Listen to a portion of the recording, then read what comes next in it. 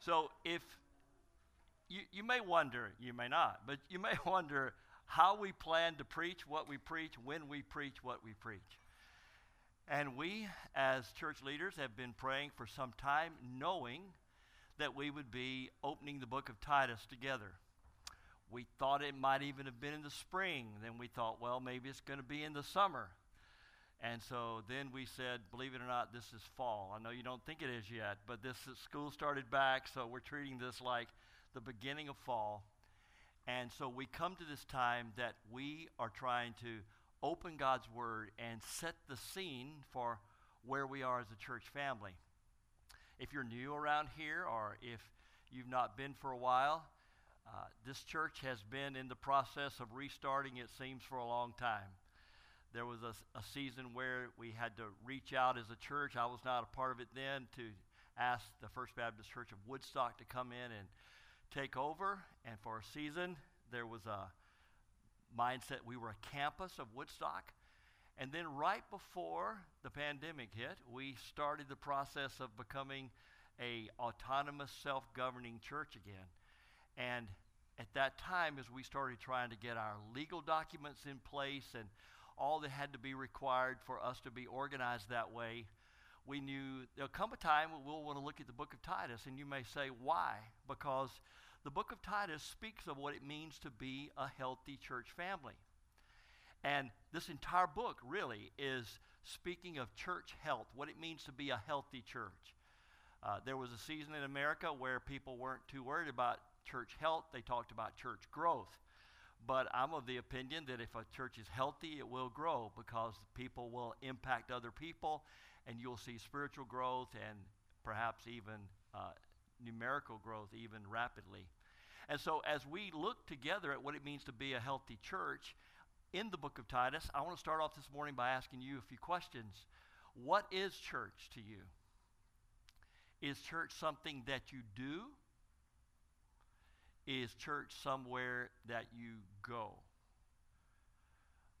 We've made a very intentional effort. It may sound a little silly to you, but we don't call this the church. We call this the church house. We call this the church property, because technically this building is not the church. We have taught children in the last generation, here's the church and here's the steeple, and open it up and see all the people, a little nursery rhyme, and it's just bad theology. Okay, we crammed it in kids' brains and they remembered it. Some of you remembered it from being a child and being back there. You know, it's good theology is here's a building and it may or may not have a steeple. That's not the point. If you want to see the church, you look at the people. This is the church. And when the little wiggly fingers called the church come together and they meet together, it's a church meeting wherever it takes place, on whatever kind of property, wherever they're gathered. So that's cross culture to where we live today. Because people think that church is something you go to, you attend, and you go to this church this Sunday and you go to that church next Sunday, and you're just going to church. Well, you may be going to a worship service somewhere, but if we're really going to be the church, we have got to understand that the church is not something I do or somewhere I go. The church is who I am. The church is my covenant family. The church is who I'm accountable to and who is accountable for me, and that accountability goes through that covenant relationship. And that may seem a little strange to you. I know many times we've said, where does the Bible talk about church membership? Well, okay, maybe that phraseology is not used, but there's plenty in the scripture that we need one another. We submit to one another. We encourage one another. We pray for one another. We love one another. We carry one another's burdens. We rejoice with those who rejoice. We weep with those who weep, and I can go on. That doesn't happen by casual attendance of a church here and a church there. That may sound like I'm being a little harsh, but I'm really trying to encourage you to understand a healthy church is not something you do. It really is who you are. And when we read the book of Titus, we see that a healthy church family has healthy church leaders. They don't say, just do as I say. They say, let's do this together. Now, there's a real sense of, I don't know, weirdness being put on me when I say I'm supposed to model this for you. But the scripture says, Paul said, you can follow me because I'm following Christ. And there's a sense in which church leaders have to have a weighty sense upon them that they are supposed to be modeling and patterning for the people, not a perfect life, but a direction in their life that people say, okay, we can go there together. So now our Bibles are open to the book of Titus. And we read here, it's on page 36 if you have this little journal. We read the qualifications of elders. That's what's at the little heading there. And it says, I left you in Crete so that you might put what remained into order and appoint elders in every town. So who are these elders? And why does what we're about to read after that, why does it matter to me? You know, part of preparing a sermon, a message, a Bible teaching is putting myself in your seat and saying, why does that matter to me? I mean, why do I care? What's going on in my life? Will this make any difference of how I see life and how I live life? So this morning, I want to just ask you straight up, why does it matter to you that there's a list of the qualifications of the elders? Why does it matter? I mean, you may be saying, I don't really plan on being a church leader. I'm not a church leader. Don't want to be. Like one guy said, I've seen the boss's job and I don't want it. You know, but you may say, I've seen what leaders go through. I don't want the glass house. I don't want people looking at me like that. That's not my calling. That'll never be who I am. So why does it matter to you? I want to offer you at least a couple of reasons. I think it matters because we want to see what the Bible says we should expect of our church leaders, and we want to see what the Bible says of what God expects for the maturing, growing believer. I remember the first time I taught the book of Titus in a church setting. I was pastor of a church in Virginia, and I asked the question, so why do I just kind of skip over these qualifications of an elder? Because most of the people there are never going to be an elder or a pastor, so they don't care. And then it hit me. Don't I think that everybody listening on a Sunday morning should want to be a mature follower of Christ? If this is a picture of a mature believer, then it should be something that you want in your life. You should want these things evidenced in you. And you know, I'm very aware when we read the scripture that God speaks to you in a personal way, and here's what I'm expecting today. I'm expecting as we look at these qualifications of an elder that God's going to speak to you about something in your life and say, you know, you need to bring that in line. Here's a place where you need to grow. Here's something you need to do. So would you join me in praying that prayer, that God would talk to us like that? Let's pray together. Father, as we open this book with great reverence, we pray now that you would speak to us in very personal ways, that you would speak to us about the expectations that we have for those who are leading and for the expectation and vision that we have for those who want to be mature followers of Christ. So, Father, take your word. Speak to us now, we pray. In Jesus' name, amen. So Titus 1:5 says, I left you in Crete. Remember, if you've missed the introduction, Paul is writing to Titus. He left him there. And he says he left him there to put what remained in order and appoint elders in every town. So on this island of Crete, more than one gathering of a church planting taking place across the island. Paul says to Titus, here's what I want you to do. I want you to go in, and in every church setting, I want you to appoint the elders, the leaders in the church, and that will help put things back in order. That's a medical term that means to set a bone straight. And so we want to set our life straight as we follow Christ. So this term, though, for elder, we looked at it last week, and I'm going to repeat it. every week in this little mini series on church leaders. Every week I want you to see that there are three interchangeable terms in the scripture. You find them interchangeable here. You find them in the book of Acts chapter 20 and in 1 Peter chapter 5. And so these interchangeable terms are elders are the mature ones. They oversee the flock, they provide oversight, and they shepherd the flock. So it's appropriate biblically to say they are the mature ones who lead and feed. So now today we start with the qualifications. They're listed beginning in verse 6. If anyone is above reproach, and then there's a list. I want to make sure you know we are thankful that in this little journal we also have 1 Timothy. Now, no, I don't expect you to be able to read that, all right? But I did want you to see, this is my way of drawing you a picture, all right? I did want you to see that in 1 Timothy chapter 3 and in Titus chapter 1, you see parallel listings. They're not exactly the same. It's not cut and paste. But you see parallel listings of what's expected out of a church leader. And you're going to notice if you spend some time reading those, and I encourage you to, if you spend some time reading those, you're going to see that they both speak to the leader's reputation. They speak to the leader's relationships. They speak to the leader's character. They show that there are godly commitments and godly conduct and godly character and godly convictions. I want you to read broadly as you study the scripture. I want you to be Acts Berean Christians, as it talked about. They went home and studied to see if what the preacher was saying was true. So I want you to investigate for yourself, learn for yourself, embrace for yourself what the Bible teaches.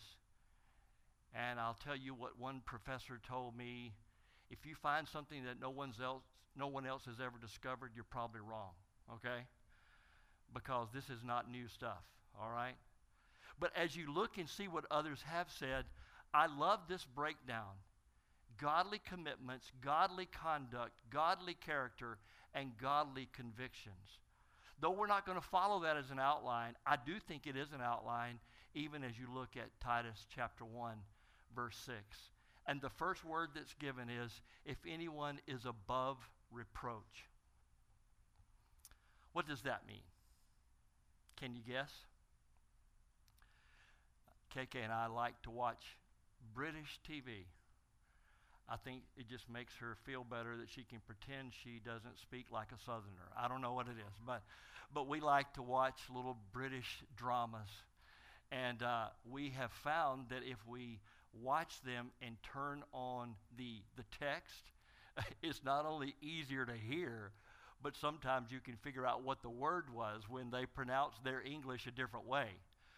But I can almost promise you, somewhere in the hour of the show that we might be watching, we're going to hit pause and take our phones and ask, I'm not going to call his or her name at the moment because I don't want my phone activated, but we ask our phone, what does this mean?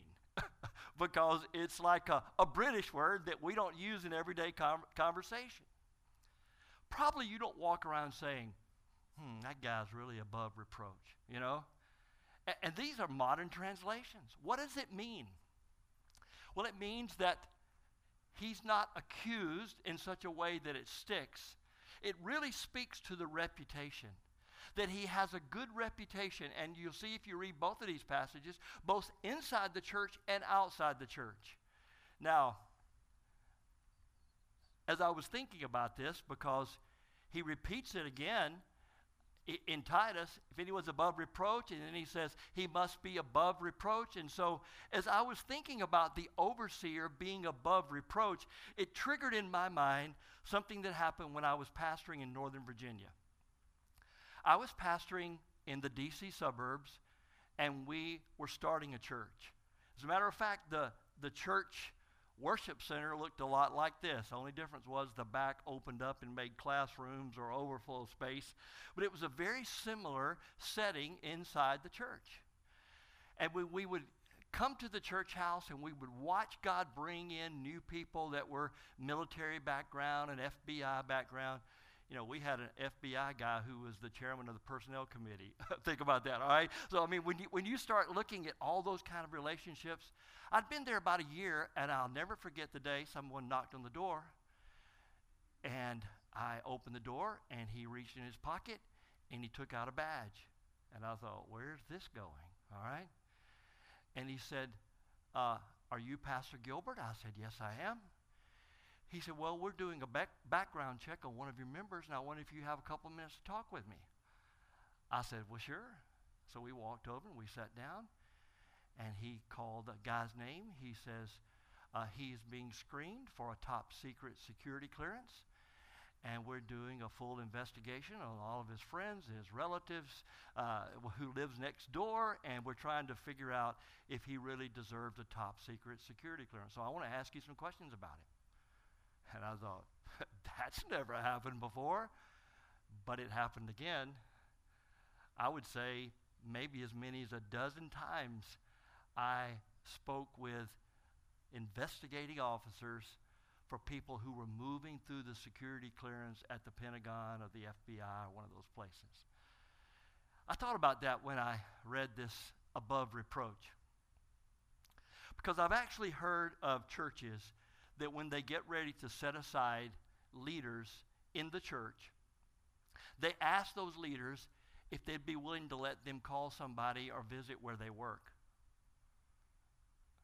Think about that.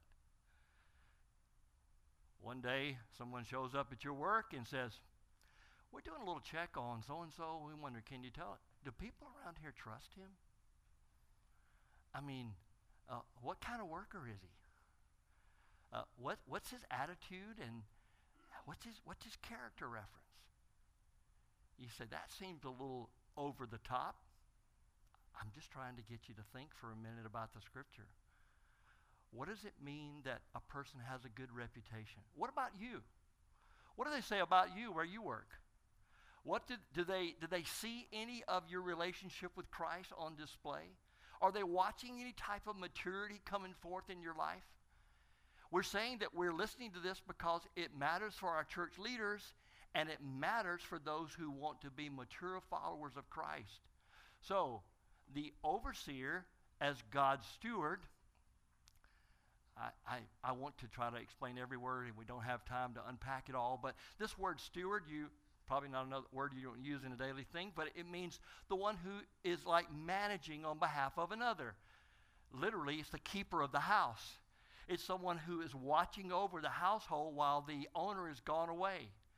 And leaders in the church are considered to be stewards because they don't own the church. I mean, there's a good way for you to use the personal program, my church, but there's a bad way for me as pastor to use the personal pronoun, my church. It's not my church. It's God's church. It's our church, but it's God's church. And we'll get to that again in Acts chapter 20. But right now we're saying the overseer, as God's steward, must be above reproach. He must have a good reputation. Now listen, this doesn't mean that he is perfect. It's not about his perfection, it's about his direction. He is careful. He is willing to look carefully at how he lives. And so then Titus goes on to say, if he's above reproach, if he's the husband of one wife and his children are believers, not open to the charge of debauchery and insubordination. What's he talking about here? He's saying that the one who is a leader in the church, remember we're applying this to the term elder, the term overseer, and the term pastor. The leader in the church with a good reputation, what should we look at? Well, first we look at his godly commitments in his relationships. Pastor can't ignore his home. Well, he can, but he's not supposed to ignore his home and then come and try to lead the church family. The first place we look is to see how's he treating his family, so we'll know how he's going to treat this family. Now, the really interesting word here, the husband of one wife. Some say, well, that's talking about polygamy because it was in a day when they could be married to more than one. Could be. I could see how that would be pretty confusing if pastor had, a couple of wives running around the church family. Does it speak to divorce and remarriage? It could. Some would apply it that way. Some would go into the breakdown of different causes of divorce and how divorce and remarriage. Does it speak to if his wife died and now he's got a second wife, but does that mean he's disqualified? Does it speak to if he's single? And if he's single and he doesn't have a wife, he can't be an elder. Well, I think you can read the whole of Scripture and you can find answers for those questions. But here's one thing that you may have never thought about that I'm convinced is built into this word. He is a one-woman man. You may even find a modern translation that will say it that way. I'm not avoiding, just in this particular message, I'm not avoiding addressing all those other questions I raised. What instead I'm trying to do is make sure you own this part. And I could stop for a minute and speak to the women in the room. Women, I'm sure you could easily say, I'm uncomfortable around that guy. There's just something about him. He's a flirt. He goes too far. He says things he shouldn't say. I'm an old guy, and I've got grown daughters, and I don't mind hugging a girl and kissing her on the head, but I sure am careful about that now, I'm not going to make any smart alecks about governors or anything you've seen in the news, okay? I'm just going to try to say to you, people can tell. Can't you, ladies? You can tell. If a guy is treating you with respect and honor, and he knows the line and he's not crossing it. Don't ever lower that standard for a church leader. And don't ever lower that standard in your own life. A one-woman man, a one-man woman. That's what mature Christians long for and aim for. Shall I go on?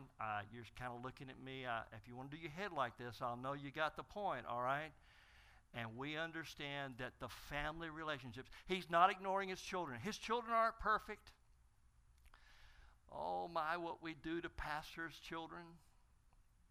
I remember the first time we went to another church in Virginia, and a lady came to us laughing. She said, my son came home and said that your son was in his Sunday school class, and he said, Mommy, he's just normal. And she said, I realized that his pastor had been a retired guy who had no children in the church. He had no idea what a pastor's child was supposed to look like.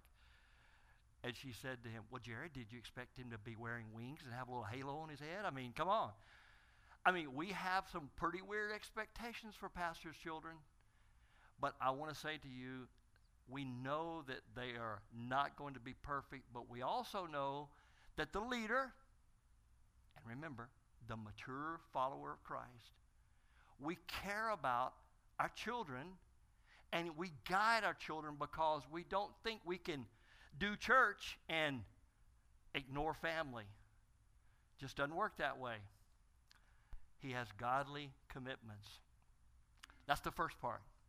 He has godly conduct. Let's look at this list. An overseer as God's steward must be above reproach. And then there are 5 things listed. I just counted them out and tried to see if it was 5 on both counts, and it's 5 on one, 6 on the other. All right, but anyway, I want to show it to you, all right? It says that he must not be arrogant. So what does that mean? He's not dismissive. Even when he's right, he doesn't always try to intimidate you, making you think he's right. He's humble in the way he approaches relationships. And he's willing to enter into conversation. And you're not afraid to talk to him. You know, one of the best things that I ever received pastoring churches is when a little girl comes up to me after it's over and gives me the little picture she drew of me preaching. It was always fun to watch them try to put little fuzzy balls on the side of my head when I, bald head, and draw, put a microphone on and all this. But, one of the best things that I think you can ever say about a public speaker is that children understood him, because it was real. It was down where we live. And if a pseudo-intellectual leader wants to try to impress you and always intimidate you because he's arrogant, that's not the quality of a leader, nor is it a quality of a mature believer. He's not quick-tempered. Now, I understand that there are some temperaments and personalities that have to work on different parts of this. I typically don't get angry, and I don't get really mad, but I've noticed in the last few years I need to eat sometimes, and hangry becomes a problem, all right? And I'll say to KK, honey, can we just wait just a minute? I got to eat something. I can tell my body's affecting my mouth, all right? And I know what's about to come out of me. So think about it. He is not arrogant. He's not quick-tempered. He's not a drunkard. We could do a whole message on what does the Bible say about alcohol. I'm convinced that the Bible does not teach total abstinence. But I can say emphatically that the Bible does teach that drunkenness is a sin. And I can also say the Bible teaches that there are some believers who struggle, and leaders and mature Christians know how to lay down their rights sometimes for the good of others. And there's no way you can let a pastor be controlled by alcohol, and really there's no way that you can claim to be a mature believer and be controlled. He's not a drunkard. He's not violent. He's not quick to fight. I believe some translations say striker. He's not quick to punch, all right? And he's not greedy for gain. Oh, we could talk a lot about this, but we know that there are some pastors who you don't know if you want to trust them with the money. You don't know what they do with the money.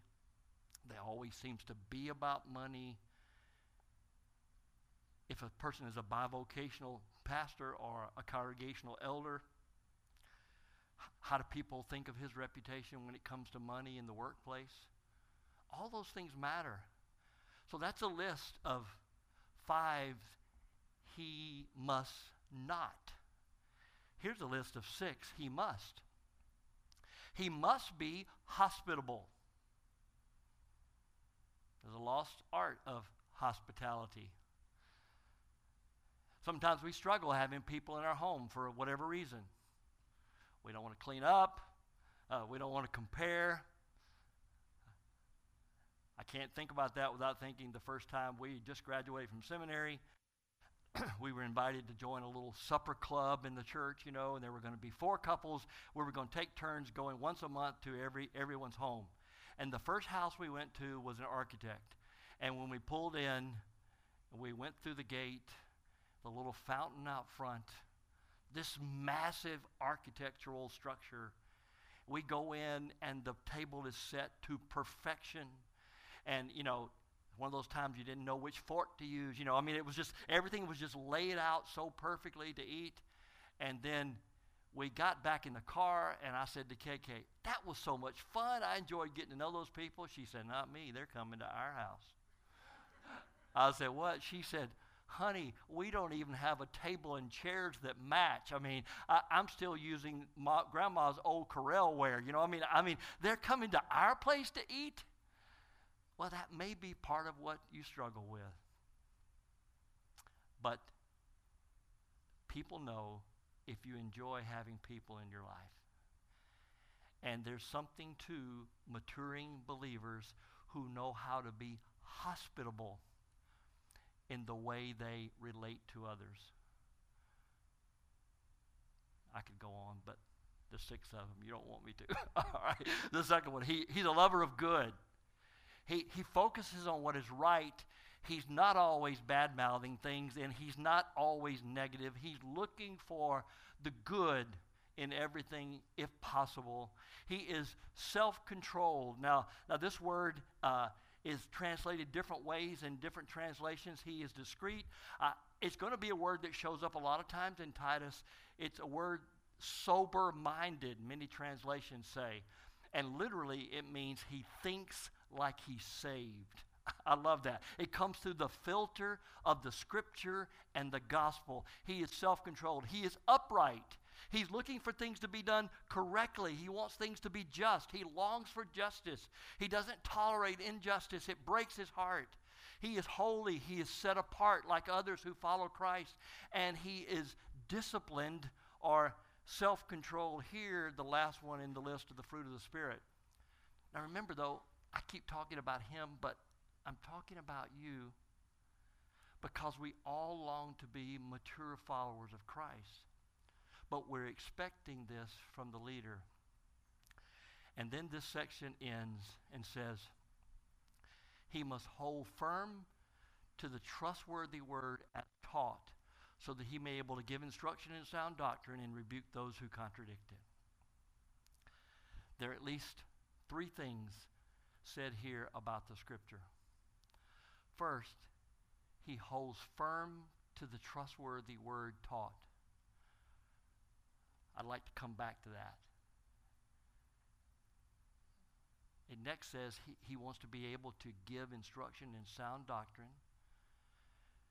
Do you know the difference between church leaders articulated in Scripture? Those who are elders must be able to teach. Those who are overseers and pastors must be able to teach. Doesn't mean they've got the gift of public speaking, and some people don't want them to lead the Sunday morning service. But they do know how to sit down with the Bible open and tell you what they believe and why they believe it, and either disciple or lead a class to know how to represent that. That's the difference between a pastor, elder, overseer. He's able to. He is apt to teach. He's capable of presenting it from the Scripture. Here it says he may be able to give instruction in sound doctrine, healthy teaching, and rebuke those who contradict it. Two-sided coin.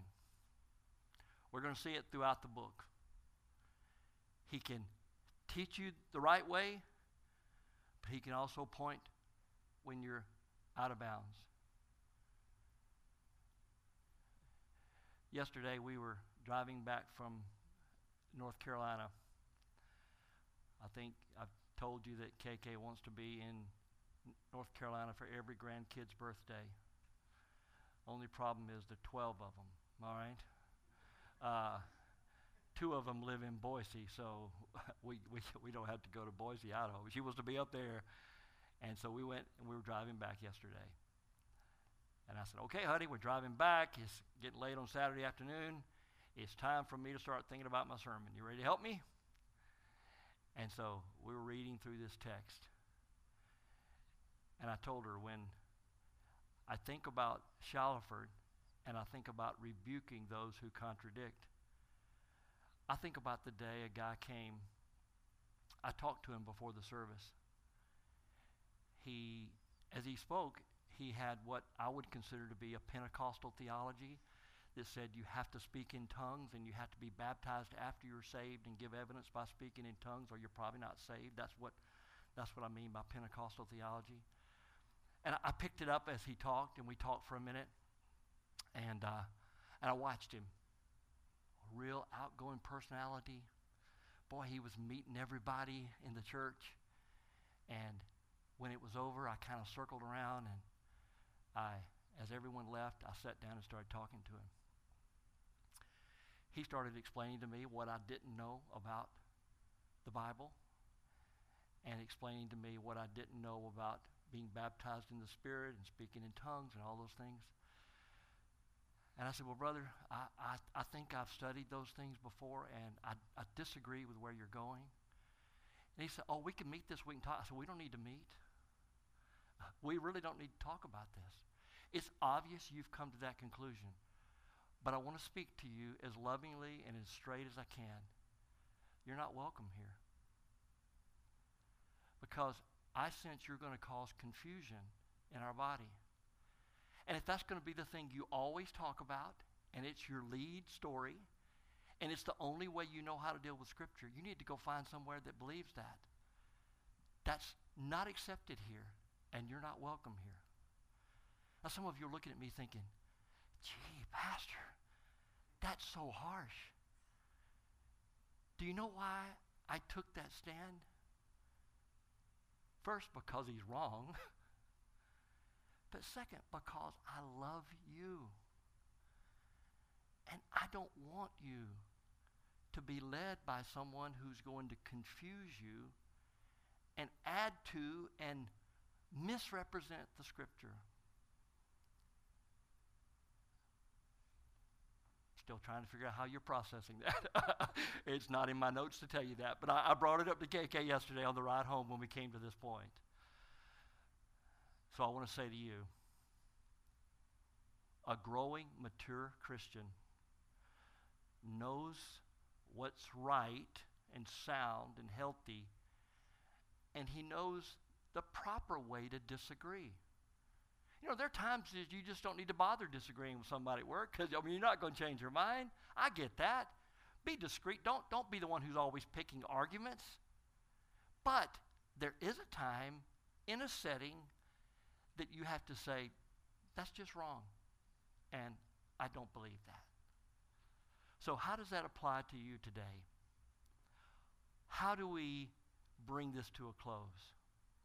I want to challenge you with 4 things as we end. First, is there anything you need to set straight? Remember we said that he left him there so he could put things in order. Anything in your life out of order that you need to bring back in line? That's part of what happens when we worship. When we worship, God speaks to us and we respond to him. Ooh, God, you're right. Aren't you glad God doesn't give you a list of everything that's wrong and you got to work on it the rest of your life? He's just such a tender father and knows how to guide you, when to talk to you about it, when to bring you along. But when he brings it up, you need to say, okay, I want to make that right. Second, are you willing to welcome God's direction from his word? Are you willing today to say, as an act of your worship, I want to be on the path of being a mature believer? Makes no room in Scripture for those who get saved and live any way they want to and hope when they die they go to heaven. Just not in the Bible. In the Bible, those who know Christ, love Christ, want to follow Christ, want to grow in Christ, and yes, look forward to seeing him one day in heaven, but want to live as his representative here and now. Were you willing to pray for your church leaders? These who have to face these not just as a challenge for mature believers, but saying this is how we're supposed to live and lead the church. Are you willing to pray for your church leaders? And last, are you willing to cling to the gospel? Remember a moment ago I told you I was going to come back to this phrase? He must hold firm to the trustworthy word as taught.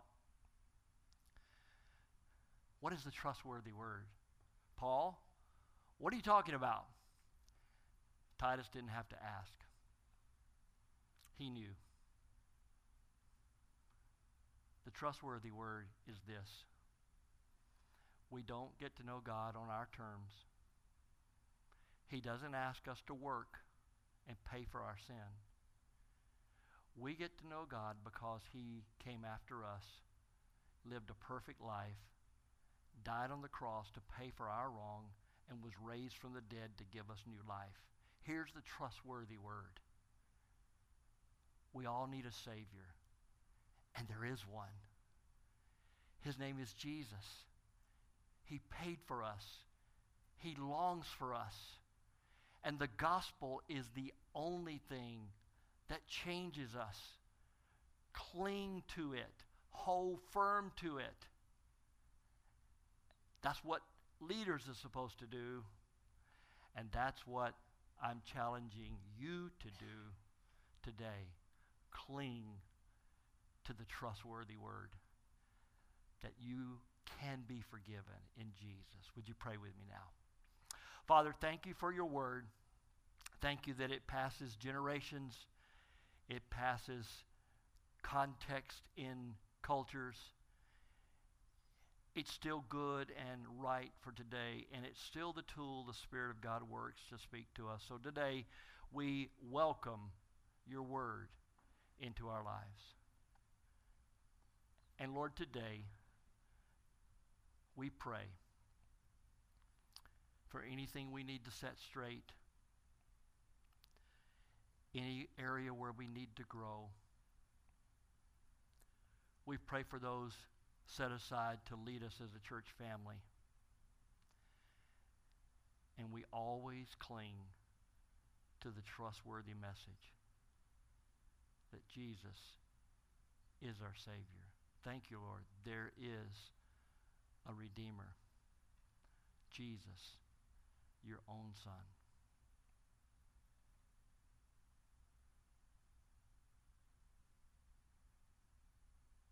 And it's in his name we pray.